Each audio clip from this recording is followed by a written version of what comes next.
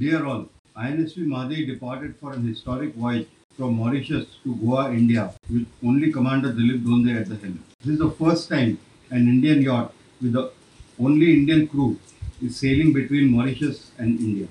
It is interesting to note that ancestors of the Indian diaspora in Mauritius came from India in the 18th century aboard sailing ships. INSV Madei's sailing is creating history, and this could be the dawn of sailing, seafaring spirit in India. It makes me wonder as to why many more sailors don't take this historic trip from India to Mauritius. Wish we have many such yachts calling at Port Louis. And I must share that INSV Madhi flying the Indian flag in the marina, where you had seen only European flags thus far, was a sight full of pride and satisfaction. Attached are some more pictures of Madhi taken by the Dornier. She is about 150 nautical miles north of Mauritius. Enjoy the pictures. Regards, Commander Vishal Kanwar. Vishal is an old friend and was on deputation with the Mauritius Coast Guard. He and his officers had left no stone unturned to make sure our stay was pleasant and that we are ready to head to sea in time. There were also some photographs forwarded by Abhilash, among them a few of me getting garlanded. The state I was in, all I could think about after seeing the photo was that I was looking like a sacrificial lamb being garlanded before being led to the altar. The misery continued for the next 4 days, and I seriously started wondering what I had gotten myself into. I remembered the two stages of seasickness described by a wise man. The first stage is when you think you are going to die. The next stage is when you wish you are dead. While I wasn't feeling too well, Madhai kept sailing perfectly without any problems, eating up sea miles and making fast progress towards the equator. As we neared the equator, the wind started dying down and the equatorial squalls started reappearing regularly. There had been a real scare about piracy in the area, and I had been advised by the Navy to stay as far away from the African coast as possible. A naval ship on her way for a routine anti-piracy patrol had been told to keep an eye on us and was being regularly updated about our position. One afternoon, as we were passing west of the Chagos archipelago, I sighted a ship that looked like a large fishing trawler on our port beam. This was the first ship I was seeing after leaving Mauritius, so naturally I kept watching it. After doing a parallel course with us on the port side, the ship crossed in front of us and started doing a parallel course on the starboard side, not too far away. This set the alarm bells ringing on Madhi. There had been enough stories about large fishing trawlers being hijacked by pirates and being used as mother ships. In fact, a few years earlier, the Indian Navy had taken the lead in seeking one such mothership. I picked up the satellite phone and called up the war room in New Delhi. It was a Sunday and the duty officer answered my call.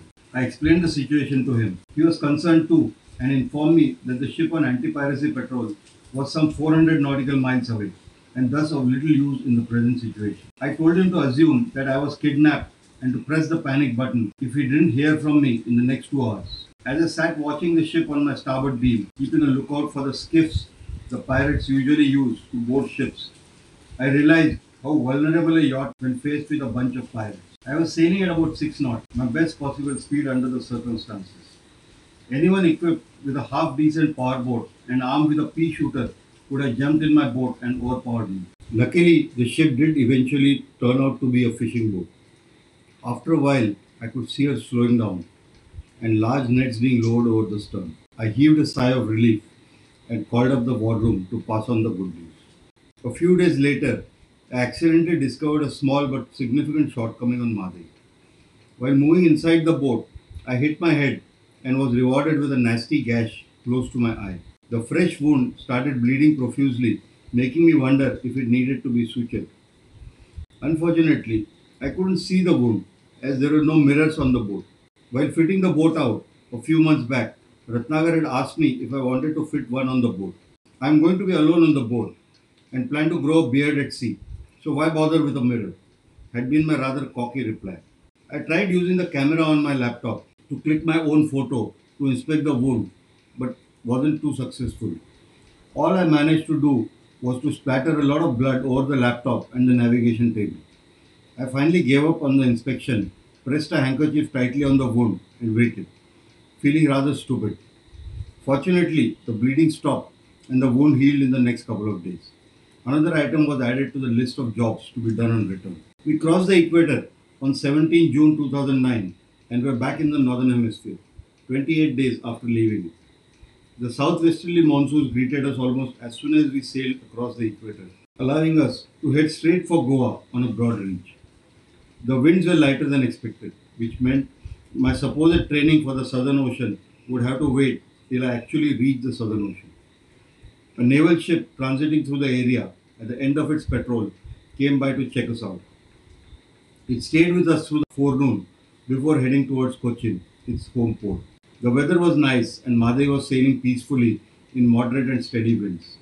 I had a nice lunch and was having a nicer siesta when I got a call over my VHF.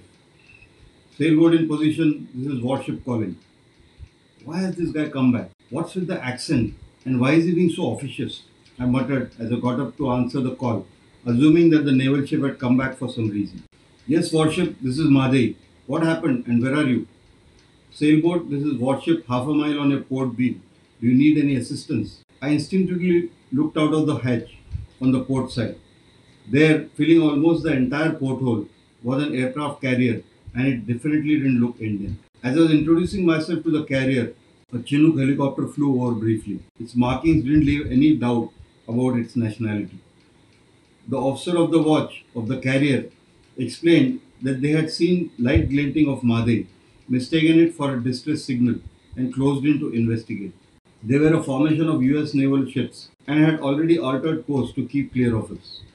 I spent the next hour watching the big hulks sail by and photographing them. As we moved north and closer to Goa, the wind started getting erratic. On 23rd June 2009, a couple of miles short of the harbour entrance, the wind died completely. I decided to motor for a while with the sails up, expecting the wind to pick up. It didn't make sense wallowing in sight of land after such a long trip. I put the boat on autopilot and came inside to fill up the log.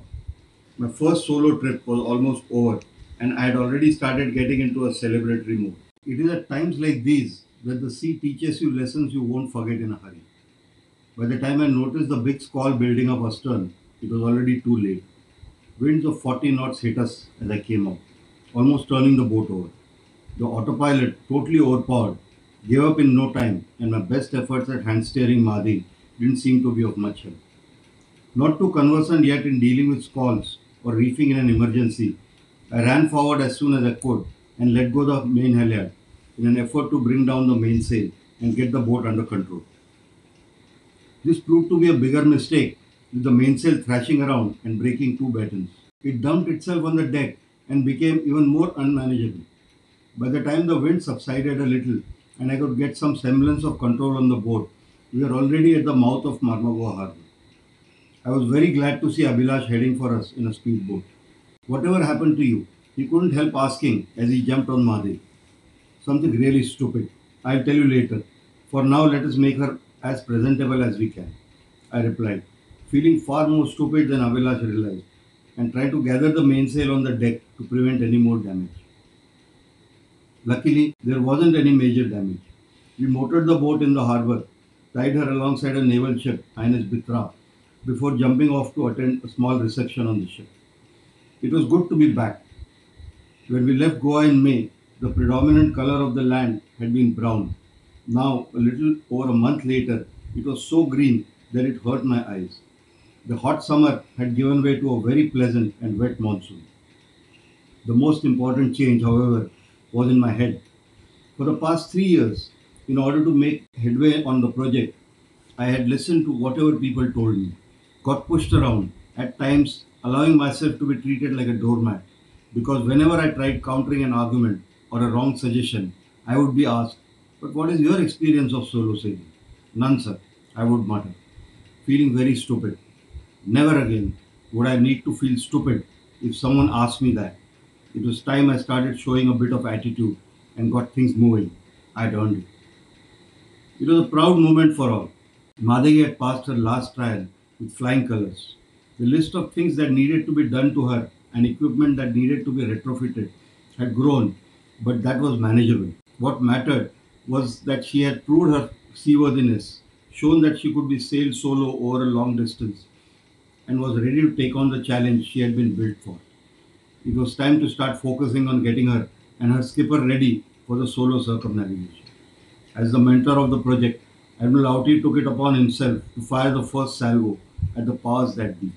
Dear Admirals, I'm in Goa to receive Madhai and her skipper Dilip on their return from a historic solo voyage from Mauritius. This is the first ever solo voyage by an Indian across the ocean in an open sailing yacht. Reason enough for the Navy to rejoice if it is in a mood to. She will now be readied for the ultimate enterprise by her builder. There is a good deal of work to be done. As usual, there are roadblocks. This time, set up by Goa Customs, who are refusing to release important equipment duty free despite a certificate from Ministry of Defence. The equipment has to go into Madin before she is ready to my satisfaction. Perhaps you will help. Please do try. May I also urge all concerned to recognize the importance and the value of the enterprise to the nation. I had long ago labeled Sagar Parikrama as the Everest of the seas. Indeed, it is far more daunting and challenging. Those who have been derogating yachts as luxury items for exemption of customs duty must have a closer look at what she has achieved with a skipper. They are both, the yacht and the man, symbols of a resurgent maritime India. Warm regards.